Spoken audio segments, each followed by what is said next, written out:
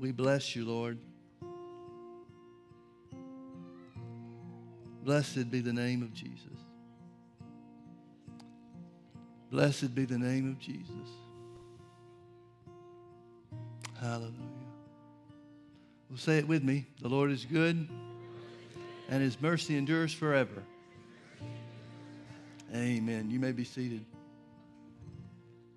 Before we get started this morning, I need to announce that today is my wife's birthday.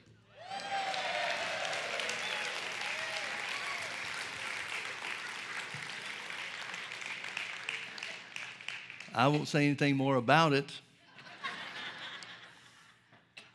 but after the service, make sure you come and wish her a happy birthday and all that good stuff. Amen? Amen. Turn with me to Matthew chapter 24, please. Matthew chapter 24. Beginning in verse 1, and Jesus went out and departed from the temple, and his disciples came to him for to show him the buildings of the temple. And Jesus said unto them, See ye not all these things? Verily I say unto you, there shall not be left here one stone upon another that shall not be thrown down. And as he sat upon the Mount of Olives, the disciples came to him privately, saying, Tell us, when shall these things be? And what shall be the sign of thy coming and of the end of the world? And Jesus answered and said unto them, Take heed that no man deceive you. For many shall come in my name, saying, I am Christ, and shall deceive many. And you shall hear of wars and rumors of wars. See that you be not troubled, for all these things must come to pass, but the end is not yet. For nation shall rise against nation. This word nation is the word ethnos, where we get ethnic and other versions of that of the word. It's talking about race wars. Nation shall rise against nation, kingdom against kingdom. There shall be famines and pestilences and earthquakes in divers places. All these are the beginning of sorrows. Then shall they deliver you up to be afflicted, and shall kill you, and you shall be hated of all nations for my name's sake. And then shall many be offended and betray one another, and shall hate one another. And many false prophets shall rise and shall deceive many. And because iniquity shall abound, the love of many shall wax cold. But he that shall endure until the end, the same shall be saved. And this gospel of the kingdom shall be preached in all the world for a witness unto all nations. The word witness means with proof or evidence, talking about the power of God. This gospel of the kingdom shall be preached in all the world for a witness unto all nations, and then shall the end come. We're living in what I don't know how to define or term it other than by saying the last of the last days. We're seeing prophecy fulfilled daily. We're seeing things come to pass that we might have thought just a few years ago, how is this possible? There are two times that the scripture talks about the appearing of Jesus. One is at the end of the tribulation period when he appears in glory with great power to rule over the nations of the earth. But the other time that Jesus comes to us is what is known in theological circles as the rapture. The rapture, the word rapture is not in the Bible, but there are scriptures that refer to the catching away of the church. Now, the day of the Lord, or what's called the second coming of Christ, is the one at the end of the tribulation period, and everybody's going to know when that is. There are things that we can identify, that the Bible identifies for us, that tells us exactly when the tribulation period starts. It tells us that the tribulation period is 7 years exactly. And so then we see anybody could calculate when Jesus returns at the end of the tribulation period. But the rapture of the church, when Jesus comes back to take us out of this earth before the tribulation begins, that's a signless event. Many signs point to the second coming of Jesus, and again, that's the day of the Lord at the end of the tribulation. But the rapture of the church is signless. But there are things that the Bible tells us or refers to us whereby we can know the season that we're in. The race wars that are taking place, the conflict that's taking place in our nation, and all the things surrounding the protests and all where these are taking place and such. All of those are conditions that Jesus said would be here when he comes for the church. Now, since we know when tribulation starts, I want you to turn with me to Genesis chapter 38. Genesis chapter 38 is the beginning of the tribulation. It talks about Gog and Magog. Magog is the nation of Russia. Gog is the leader of Russia. It could be Putin. We could be that close to the end. As I understand it, if I remember correctly from the things that I've read, he set it up to where he's going to be in charge of things over there until he dies. So it's very possible that we're already acquainted with who Gog is. And I don't want to read the whole chapter. It's good, but it will take us away from the thing that I really want to get to. But let me read a couple of scriptures. Let me start in verse 1. And the word of the Lord came unto me, saying, Son of man, set thy face against Gog, the land of Magog, the chief prince of Meshach and Tubal, and prophesy against him. Notice it's an individual. Gog is a person. And say, Thus saith the Lord, Behold, I am against thee, O Gog, the chief prince of Meshach and Tubal, and I will turn thee back and put hooks into thy jaws, and I will bring thee forth and all thine army, horses and horsemen, all of them clothed with all sorts of armor, even a great company with bucklers and shields, all of them handling swords. Then it tells the other countries that will be aligned with Russia when they come in to invade Israel. Persia, Ethiopia, and Libya with them, all of them with shield and helmet, Gomer and all of his bands, the house of Togarmah and of the north quarters and all his bands, and many people with thee. Be thou prepared and prepare for thyself, thou and all thy company that are assembled unto thee, and be thou a guard unto them. Let me skip down to verse 10. Thus saith the Lord God, It shall also come to pass that at the same time shall things come into thy mind, and thou shalt think an evil thought. And thou shalt say, I will go up to the land of unwalled villages. I will go to them that are at rest, that dwell safely, all of them dwelling without walls and having neither bars nor gates, to take a spoil and to take a prey, to turn thine hand upon the desolate places that are now inhabited, and upon the people that are gathered out of all the nations, which have gotten thee cattle and goods that dwell in the midst of the land. Now, with the things that, and we didn't read them all, there's some also included in Ezekiel 39. This identifies the beginning point of the tribulation because it tells us, the scripture tells us, that this army of Russia and Iran, Persia, Ethiopia, and other Muslim nations, primarily Muslim nations, it's primarily a Muslim army that Russia assembles and comes down through the north, through Syria, to attack Israel. And it tells us what they were coming for. It says they came to take a spoil. They're going to come for food. There are things that are taking place in the world around us just with this coronavirus and the lockdown and all the things that have happened where economies have stalled, that the hunger that will be experienced in much of the world, mostly third world nations, but not exclusively. But there are going to be famines that are going to kill millions of people. They already know that from the things that have taken place, the disruption of the orders and the supply chains and things like that around the world. They already have calculated the death toll, whether things get better or things get worse with the coronavirus.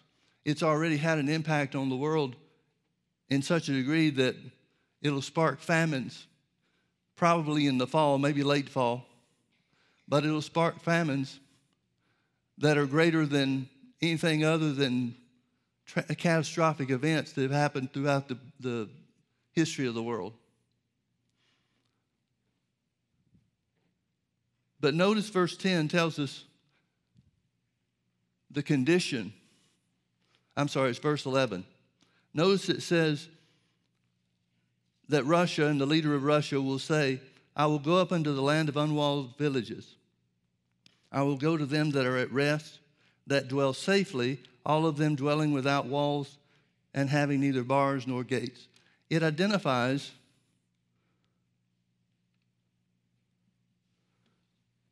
a time of peace for Israel. Let me read you an article. This was published yesterday. I saw it on Breitbart News. I won't read the whole thing, but let me read a little bit of it to you. Something extraordinary is happening in the Middle East, and for once it's something good. Over the past several weeks, Arab and Muslim countries have been stepping forward to offer peace and good relations with Israel.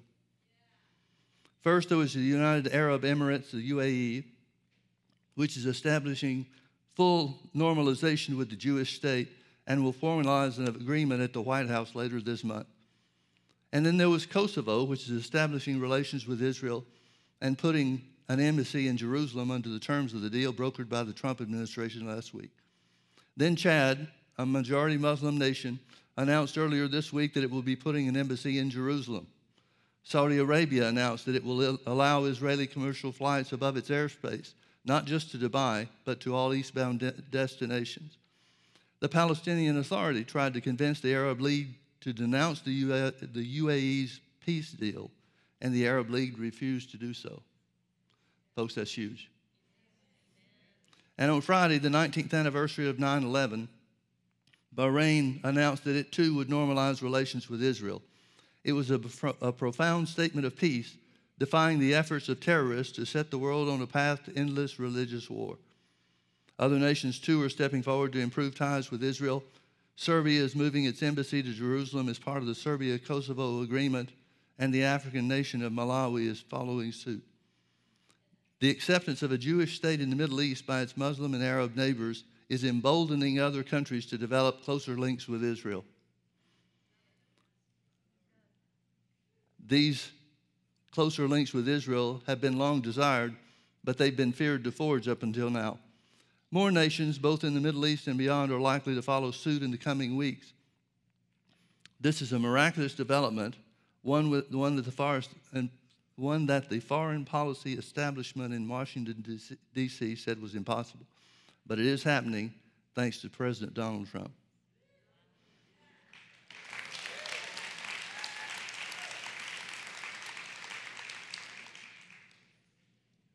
And thou shalt say, I will go up into the land of unwalled villages, and I will go to them that are at rest, that dwell safely, all of them dwelling without walls and having neither bars nor gates. Folks, we're seeing prophecy fulfilled before our eyes. We are in the last days. I believe we are in the last of the last days.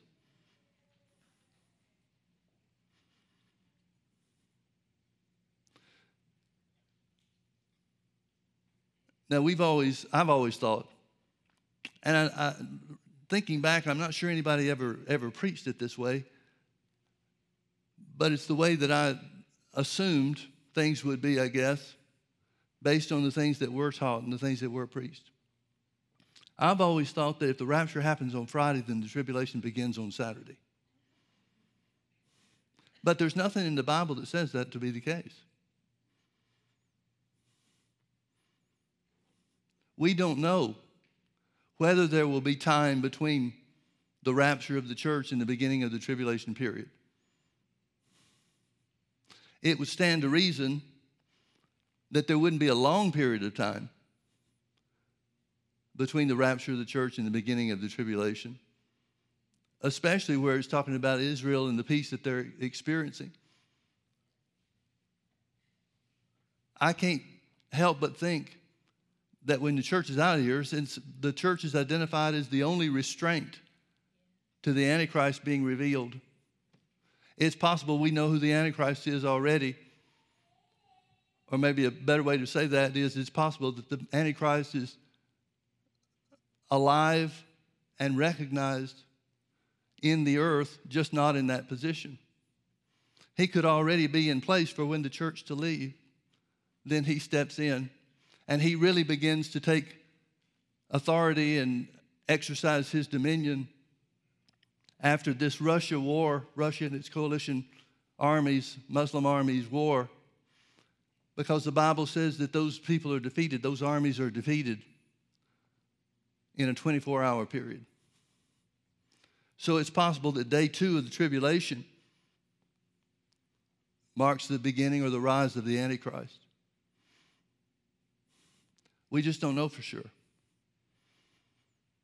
But having said that about the church being the restraint, the only restraint to the Antichrist appearing and beginning his work, I can't expect, it doesn't seem to me, and again, this is just my opinion, you judge it for yourself, but I can't imagine the world staying on track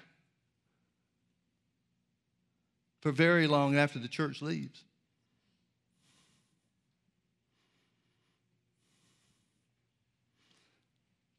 Now, I want you to turn with me to Revelation chapter 12.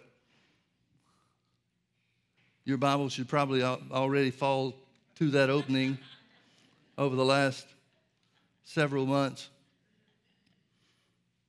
But let's look again at something the Bible tells us about the devil and the way the devil operates. Verse 7, and there was war in heaven. Michael and his angels fought against the dragon, and the dragon fought and his angels, and prevailed not, neither was their place found any more in heaven. And the great dragon was cast out, that old serpent called the devil and Satan, which deceiveth the whole world. Folks, you have to realize the spirit of the world is the spirit of deception. If deception is the devil's tool, if it's the only avenue, and the Bible says it is the only road he travels to exercise his influence over the church, over the world, and over governments, then the spirit of the world would have to be deception. So Satan, which deceiveth the whole world, and God cast him out into the earth, and his angels were cast out with him. And I heard a loud voice saying in heaven, now is come salvation and strength and the kingdom of our God and the power of his Christ. For the accuser of our brethren is cast down, which accused them before our God day and night. And they overcame him by the blood of the Lamb and by the word of their testimony, and they loved not their lives to the death. Let me stop here and make a couple of comments. I want you to notice that even though the Bible is going to tell us in a few verses further that we'll read in just a moment, where the Bible tells us that the devil knows that he has but a short time, and that as a result of that, he operates with great wrath against the church, against the people of God. Even though it says all these things about the devil's operation and the devil's attempt to bring everybody under deception, I want you to realize that the only position that the Bible speaks of relative to the church is having overcome him.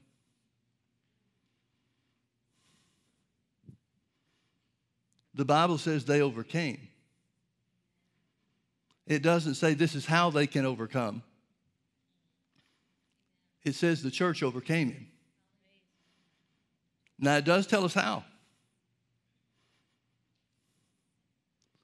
But as far as God is concerned, the church is already victorious.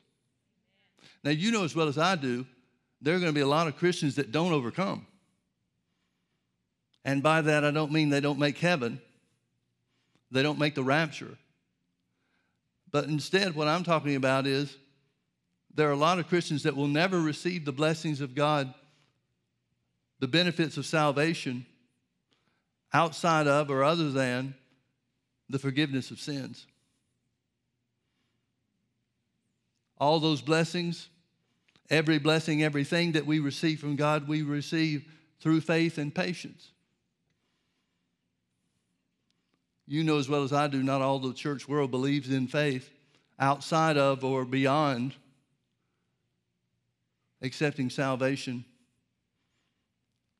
through Jesus' blood.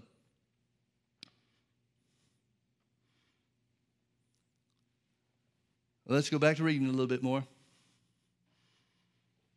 Therefore rejoice, you heavens, and you that dwell in them. Woe to the inhabitants of the earth and of the sea.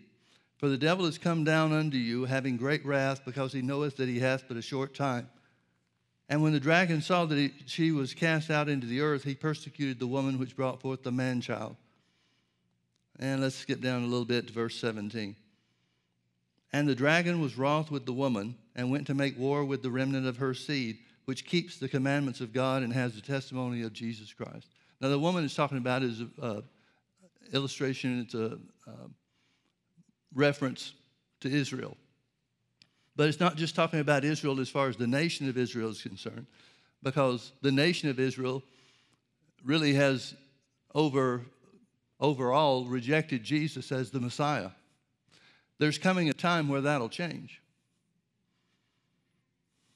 But here where it says he's making war with the woman, Israel, and with those who've accepted the blood of Jesus as their salvation, have the testimony of Jesus, that's talking not about natural Israel alone. It's talking about spiritual Israel, which is the church.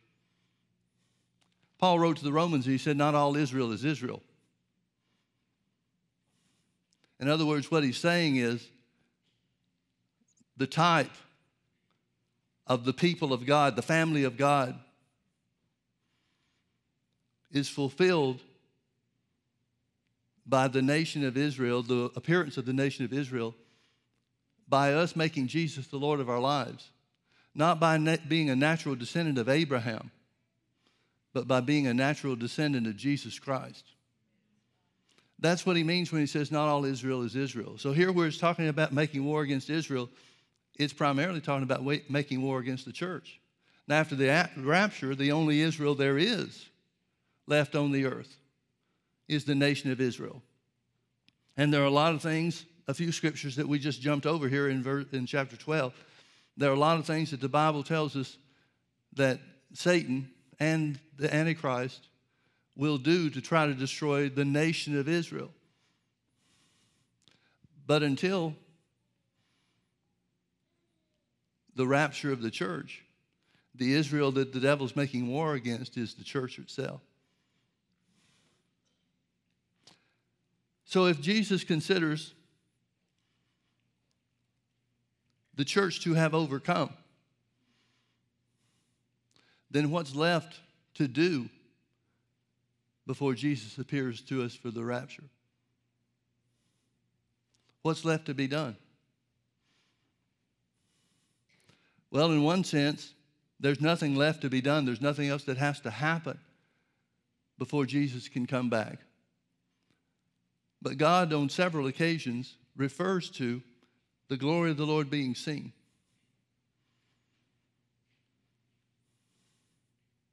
The Bible talks about the gospel being preached with power and with evidence before the end comes.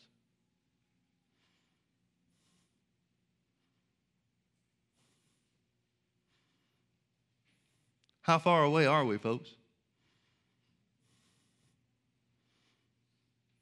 It's right around the corner. It's right around the corner.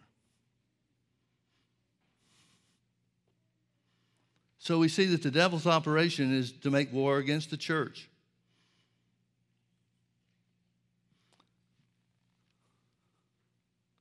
There have been some things that the Lord has been dealing with me about and that I've been talking about, teaching on, ever since we came back from our lockdown. You may remember several months ago, we were forced to shut our doors. I'm not sure how long we stayed shut, but we came back after talking to the law enforcement. We decided to go ahead and open up before anybody said we could. And we're not trying to do that to make a statement against the governor or the powers that be. We just know that we're supposed to have church.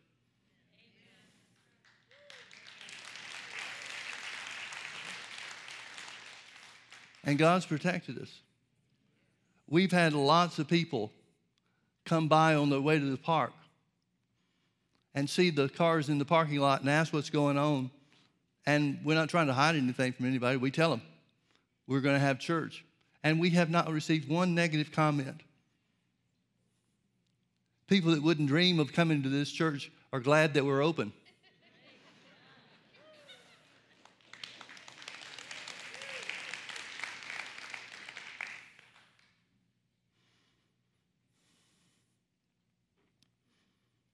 Let me shift gears a little bit here. Many of you know the background that Beth and I have with Brother Hagin, Kenneth E. Hagin. We both went to school there in Tulsa many, many moons ago. But we both had the opportunity to have a personal relationship with Brother Hagin because of the jobs that we had there working with their ministry. I didn't have a real great relationship with my dad. And the reason I didn't is because he wasn't a man of his word. Now, he would be to other people, but not to his family. There were people that worked with him. He was a contractor for much of his life. There were people that were acquainted with him through business that would swear by his word. He was known to be a very, maybe completely honest man in business. But we couldn't trust, me and my family, we couldn't trust anything he said. And there were promises that he made to me and things that he declared that he would do that he never followed up on. And you know, if that happens once or twice, it's kind of like, well, okay, we can overlook it. But when it happens over and over and over again, I woke up one day and realized, I don't mean literally woke up, but I just realized one day that this is the way that it is. This is the way that it's going to be. I can't change him. I can't change what he does. And with that kind of foundation, there's not much relationship that can be built. And so I wound up going to Tulsa, going to Rhema, the school there that Brother Hagin's ministry founded. And the Lord put me in a position almost right away, just within the first couple of weeks of being there. The Lord put me in a situation where I was having personal contact with Brother Hagin. That turned into a job where I was working with him in his crusades. And I had the chance to get to know him personally. One of the greatest blessings in my life was for Brother Hagin to be my spiritual father. Because where I saw the lack of integrity of my dad's words, if Brother Hagin said something to you, if he promised you something or if he made a statement, you could bank on that no matter what happens. And he's the first man that I was ever around that I realized that about. I'm sure there are a lot of other people that might be the same way, but I didn't know any of them. And Brother Hagin was a man in which the wisdom of God flowed through in such great measure that I couldn't help but be drawn to him because of the way that he allowed the Word of God to dictate everything he did in his life. There was no pretense about him. He wasn't looking to make a name for himself. The truth be told, if it was possible, he would have preferred to be in the background and nobody ever know him or see him doing anything whatsoever. And as a result of having this relationship with Brother Hagin, God taught me so many things. We were somewhere in the middle of a campaign, a crusade. We'd have morning and evening meetings. And after the morning meeting, Brother Hagin had spent the majority of the service talking about his healing and how God led him and how the Holy Ghost directed him and so on and so forth. Went into a great deal of detail, much more so than normal. And I was driving him back to the hotel, I guess. I know we were in the car. I don't remember what the other circumstances were. But I was driving him in the car, and we got to talking a little bit about the things that he had shared. And he told the story a little bit differently, and it shed a little bit of different light on it. And by that time, I had been working with him for several years, and I knew the story backwards and forwards. And I thought I knew every detail about it, but he surprised me with a couple of details that morning. And so we were talking about it a little bit, and then I just made this statement. I said, Dad, I don't think most people would have made it if they were in your situation. And then I said, by most people, I mean 99% of the crowd. He got quiet for a little bit, which was his normal state of being. I think one of the reasons Brother Hagin liked me to the degree that he did was because I wouldn't have to always be talking. He and I just sit there watching TV, not saying a word, sometimes for hours. I didn't put any pressure on him to talk. And I was smart enough to know I was too dumb to know what to say. But when I told him, Dad, I don't think most people would have made it in your situation. He got quiet, and then after a minute or so, he said, you know, Mike, I've never thought of it like that. I think you're probably right. And a couple of weeks later in a service, I heard him make that statement, which told me that it was something that he really had considered by his own words the first time. So here's a question I've got for you. Revelation chapter 12, where we just read, it says, the devil has come unto us with great wrath. It says he knows his time is short. Now the implication there, it doesn't come out and say it, but the implication there is the last days will be the greatest days of Satan's wrath against the church. Let's stop and think about that for a minute. Does that mean he's been taking it easy on us up to now?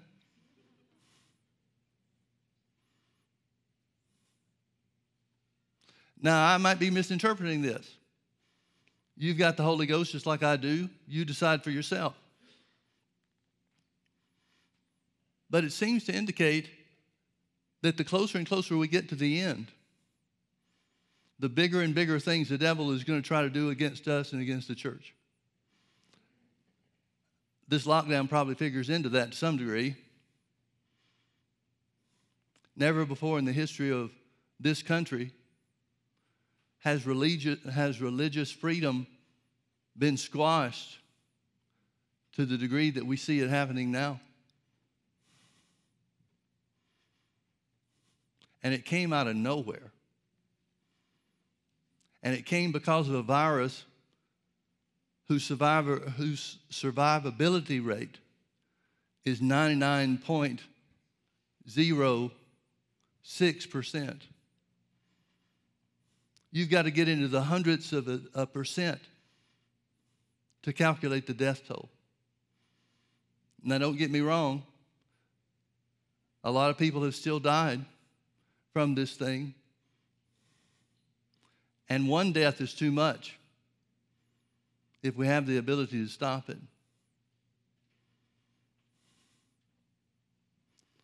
But we've been put on hold, we, the country, have been put on hold by a virus whose test results are often inaccurate, who have symptoms in some cases and don't have symptoms in other cases. And the world has been brought to a halt in comparison to what things were before the lockdown took place by that kind of virus, that kind of disease.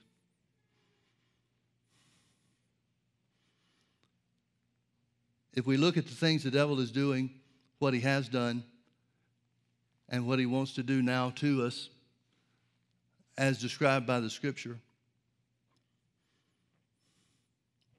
I look back at some things that I've experienced over these last 10 years. I've been struggling with something, I say struggling. I struggle with the symptoms sometimes. But the issue is settled. But when I look back over some things that happened, some of the circumstances surrounding the attack that the devil has made on me, and by virtue of the fact that I'm the pastor of the church, the attack that he's had on our church, I stand amazed. Folks, healing comes in one of two ways, either instantly or progressively. The woman with the issue of blood touched the hem of Jesus' garment because she heard about him, heard that he was healing and had healing power. She touched the hem of his garment, and straightway she felt in her body immediately that she was healed of that plague. Her healing came instantly. But the 10 lepers were healed as they went. That's progressively. It wasn't an instantaneous thing with them. So we see in Jesus' ministry that both progressively and instantaneously the power of God worked to restore people to divine health. In March of 2011, my hand started shaking uncontrollably.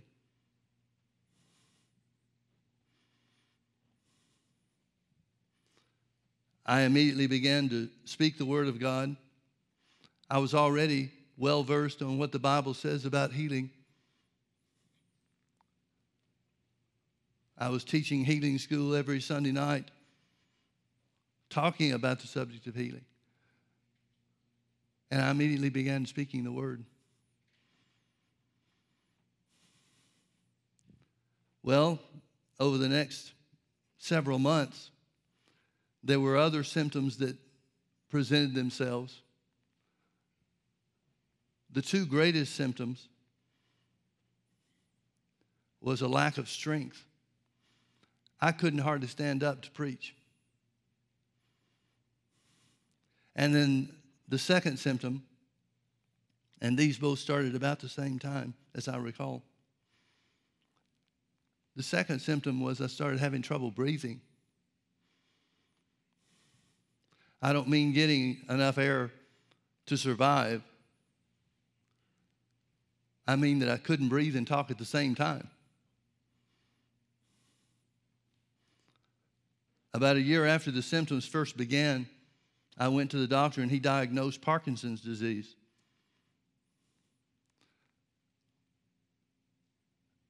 And doing a little bit of research on that, I found out that controlling your breath is one of the main difficulties. Breathing is involuntary. It's an involuntary action that's built into your body. But when that shortness of breath, that difficulty breathing, comes on you, it takes all of your effort to think about breathing. You got to think inhale. You have to think exhale. And that was a whole new ball of wax for me.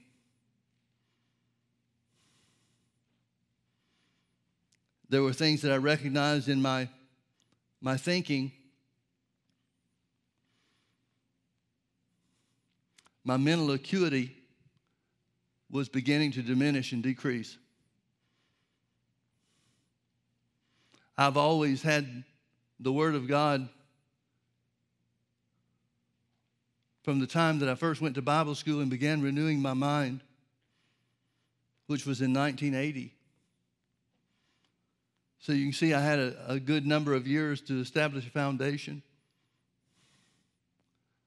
But my mind wouldn't grasp the next thing that I wanted to say. Folks, I have great sympathy and compassion for Joe Biden. I know what it's like for your brain to betray you.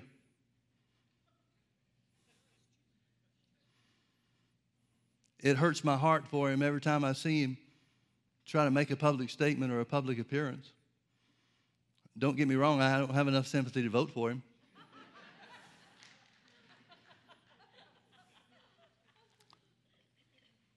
But I see very clearly what's happening to him,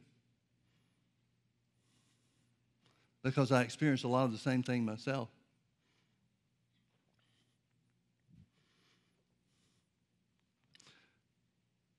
I've never heard of anything taking this long when it comes to healing of the physical body.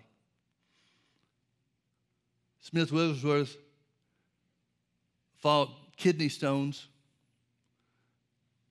for a 7-year period of time while he's having miracles in his services and healings that were just phenomenal, mind-boggling.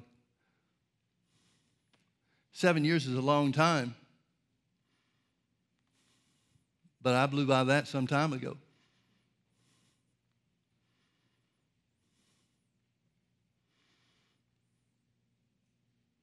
Well, since healing is one of two ways, either instantaneous or progressive, it became pretty apparent to me which way mine was going to come.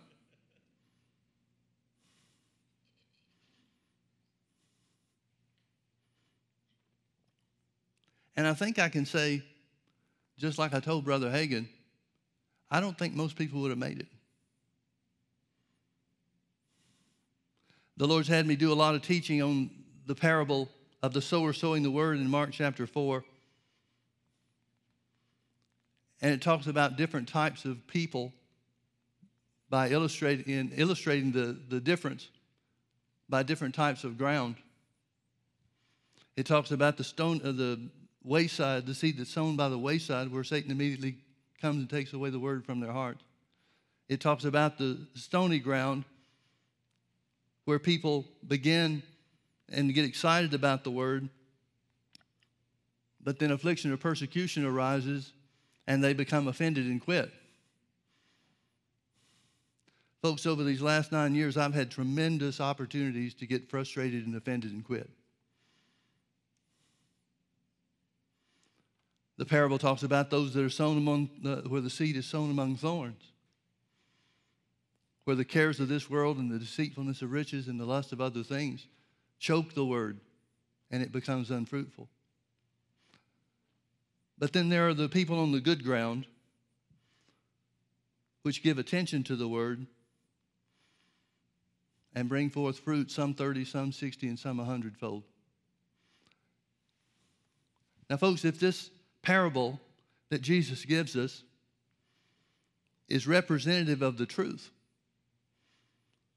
then that means only 25% of the people that hear the word are going to produce any fruit in their lives.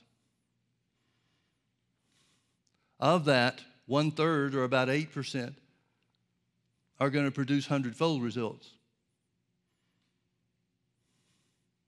What makes the difference in those people? What makes the difference in people that hold on and people that let go? What makes the difference between people that refuse to allow affliction or persecution to distract them or to make them let go of the truth of the word? What determines whether or not somebody allows the cares of this world and the deceitfulness of riches and the lust of other things to turn them away from the word too?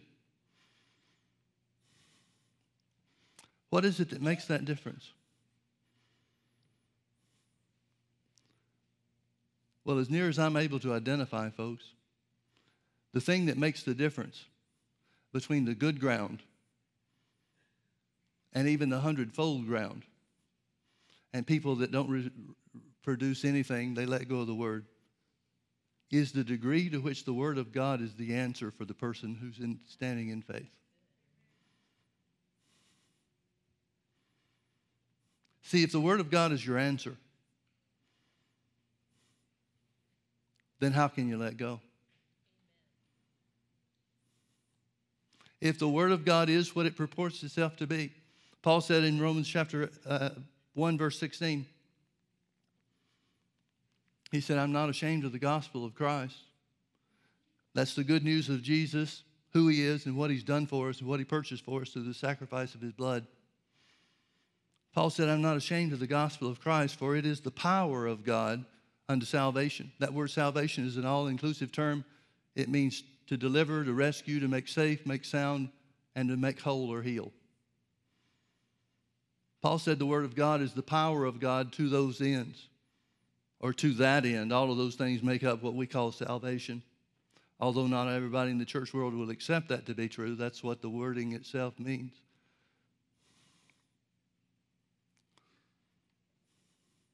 The degree to which the word of God is your answer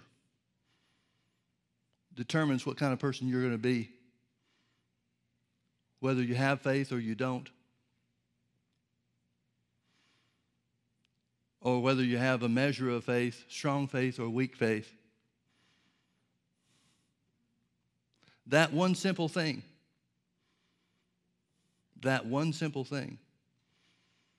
determines your outcome and what you receive from God.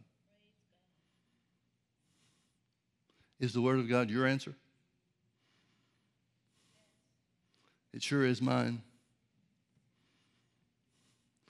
We've heard testimonies throughout this lockdown, throughout all the things that are going on at this present time. Businesses that have shuttered their doors and other businesses that are not able to open, have been refused to open. We've heard miraculous testimonies of how God kept people going. The different ways that God has worked in the lives of his people. I'm just talking about people in our church. And I cannot help but believe that the reason for that is because we've always presented the word of God as the answer.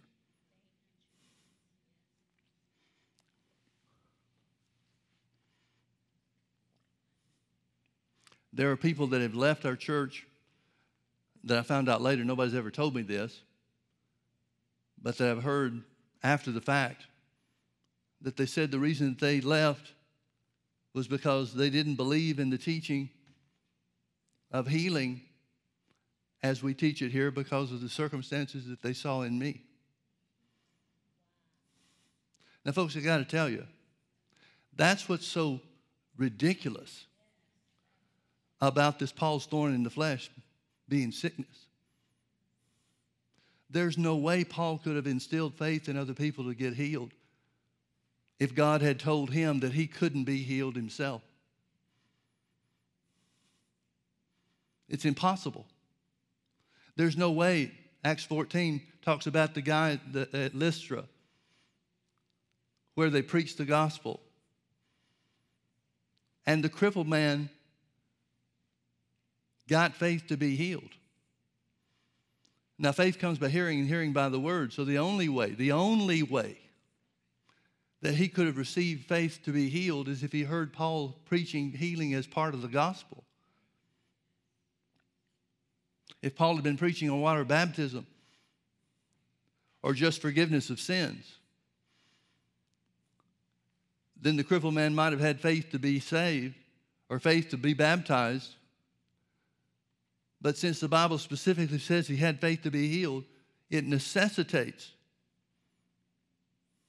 without a shadow of a doubt, that Paul had to preach healing as part of his gospel.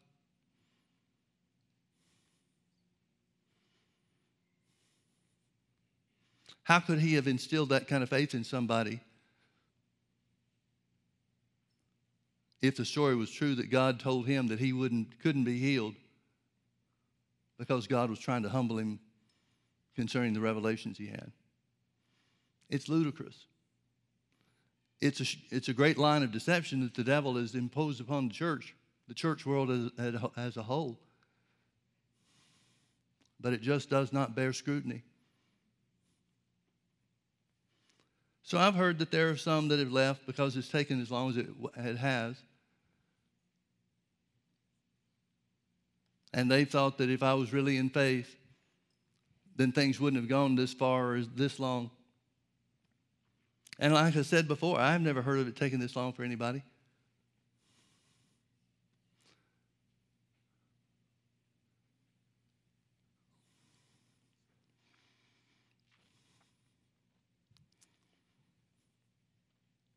But let me share something with you.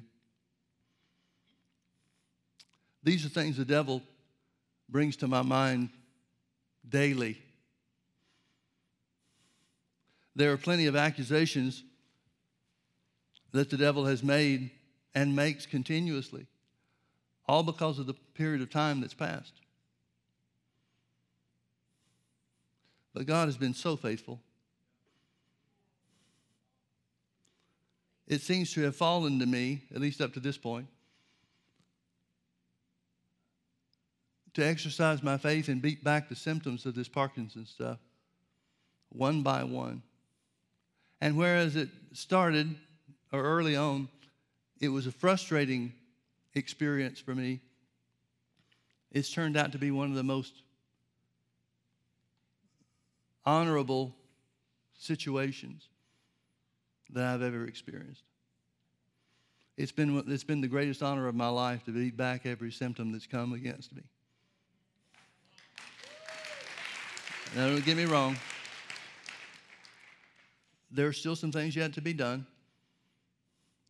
But this last January, Beth and I went over to Temecula to a friend of ours' church because some other friends were holding some meetings there. And so we went not just for the services, but to see them, have some time of fellowship and that kind of thing. And one morning at the hotel, before we were going out to the morning service, Beth was still getting ready. And I was sitting we had a little bedroom suite type thing where it had a little sitting area that wasn't connected to the bedroom. And I was sitting in that little sitting area. And I'd been reading my Bible, been praying a little bit in other tongues, and just got to the place where I wasn't really thinking anything. I was just sitting there. Now, the day before had been a particularly tough day for me because the symptoms that remained were in full force. And so I was sitting there, like I said, not really thinking anything. And all of a sudden, I had a vision.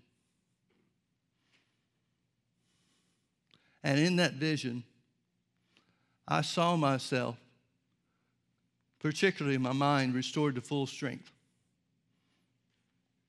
There were some other things about it. There were some other things that the Lord, other things I've been believing for. I don't just believe for my healing. I do the best I can to go on and live a normal life, meaning trusting God for other things outside of my healing like I would if the healing was already manifested. So there were several things that he talked to me about. But I saw myself with my mind restored to full strength. And there was something else about it. God has been so faithful. He's quickened his word to me in times and places where if I hadn't had it, I don't know what I would have done. There have been dreams that he's given me pertaining to the word and pertaining to the things that I'm believing for that came at just the right time. Now here I had this vision. And along with the vision where I saw myself restored to full strength, I'm talking about my mind.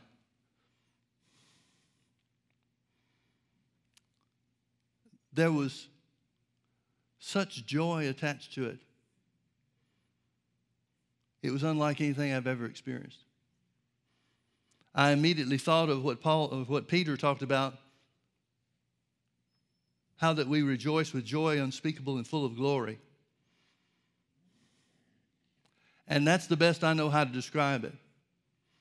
Folks, I'm still living off that feeling I had in that 1 second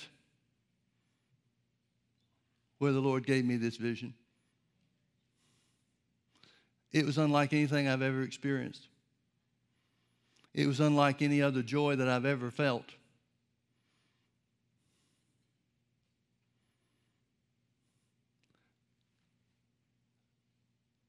Every time I've needed it, God gave me something.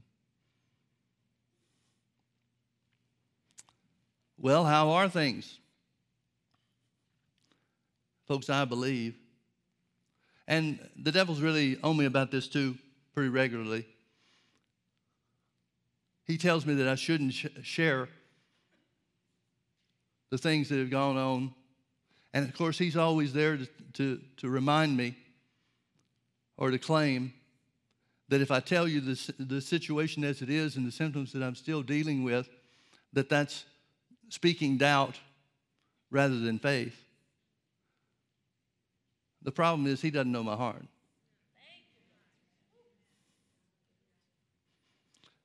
Because the reality is this: Jesus took my infirmities and bore my sicknesses, and with his stripes I'm healed.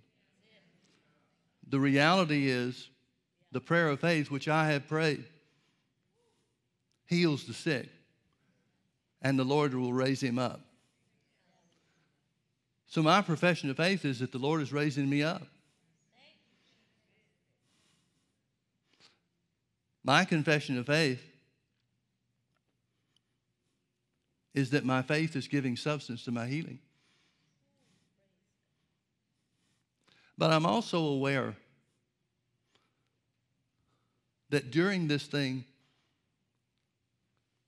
I'm supposed to be, well, this is a terrible way to say it.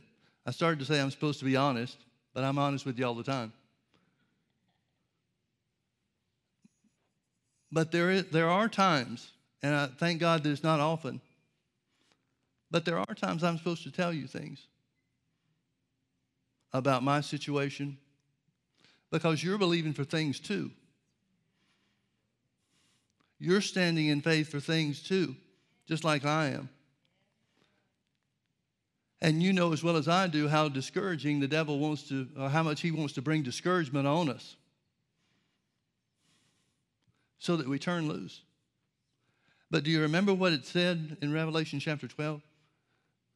They overcame them, the victory of the church. They overcame them by the blood of the Lamb and by the word of their testimony.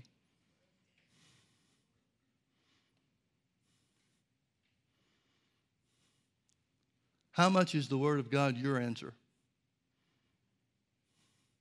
That's really what it comes down to, folks. That's what everything comes down to. You remember in Numbers chapter 14, there are two things that God said in that chapter that are eternal and unchanging. One is that the earth will be filled with the glory of God. The other is, as you have spoken in God's ear, so will he do unto you.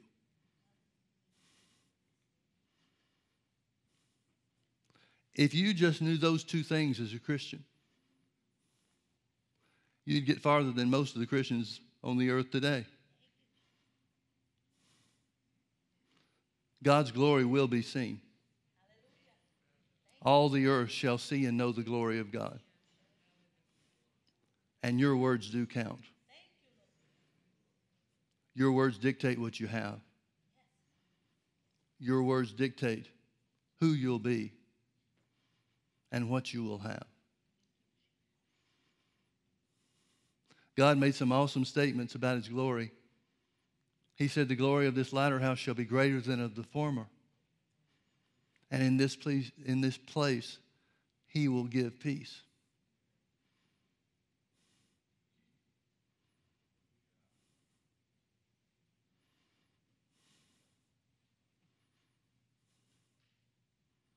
This gospel shall be preached in all the world for a witness, with proof and evidence, with power and miracles and signs and wonders. And then shall the end come. That's our job, folks. In a nutshell, that's the job of the church. That's the job of the believer. To share the gospel in the name of Jesus and expect God to confirm his word with signs following.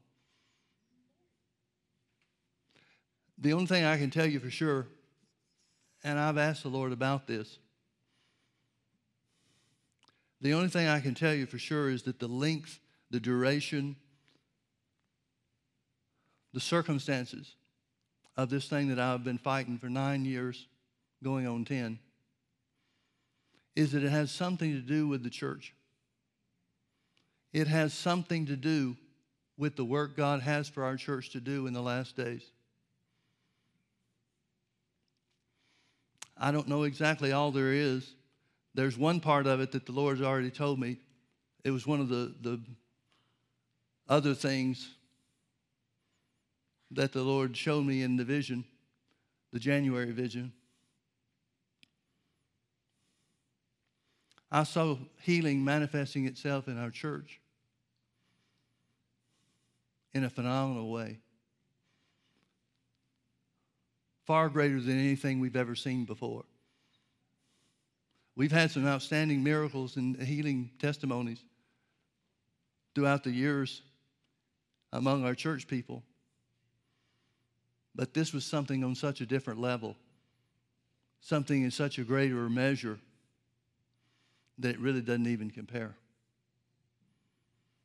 Beyond that, I don't have any answers on why things have gone so long.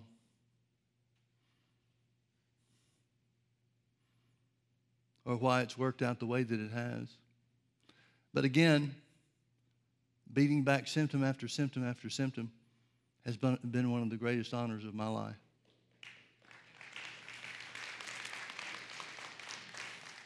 I've learned how to rejoice in the middle of tribulation. I thought I knew before, but there's a real difference in doing it, experiencing it yourself, and just preaching from theory. I've always said I'd rather learn faith from people with scars. Well, it looks like I am one of those now.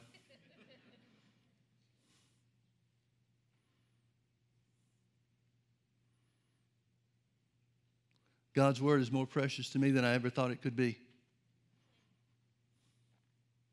because I found it to be my answer in every way, in every situation, in every circumstance. God's word is your answer. Let's pray. Father, we bless your holy name. I thank you, Father, for the Holy Ghost who leads us and guides us into all truth. I thank you that just as he's led me into the reality of my healing, so would he do to every one of us. Father, I pray that you would cement in our hearts the reality, the truth, that your word is our answer and it's the only answer there is.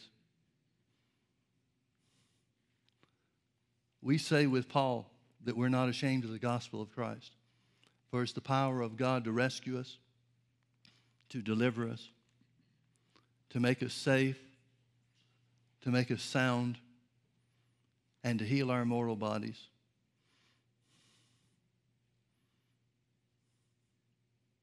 Thank you, Lord, for the work that you're doing in each and every one of us.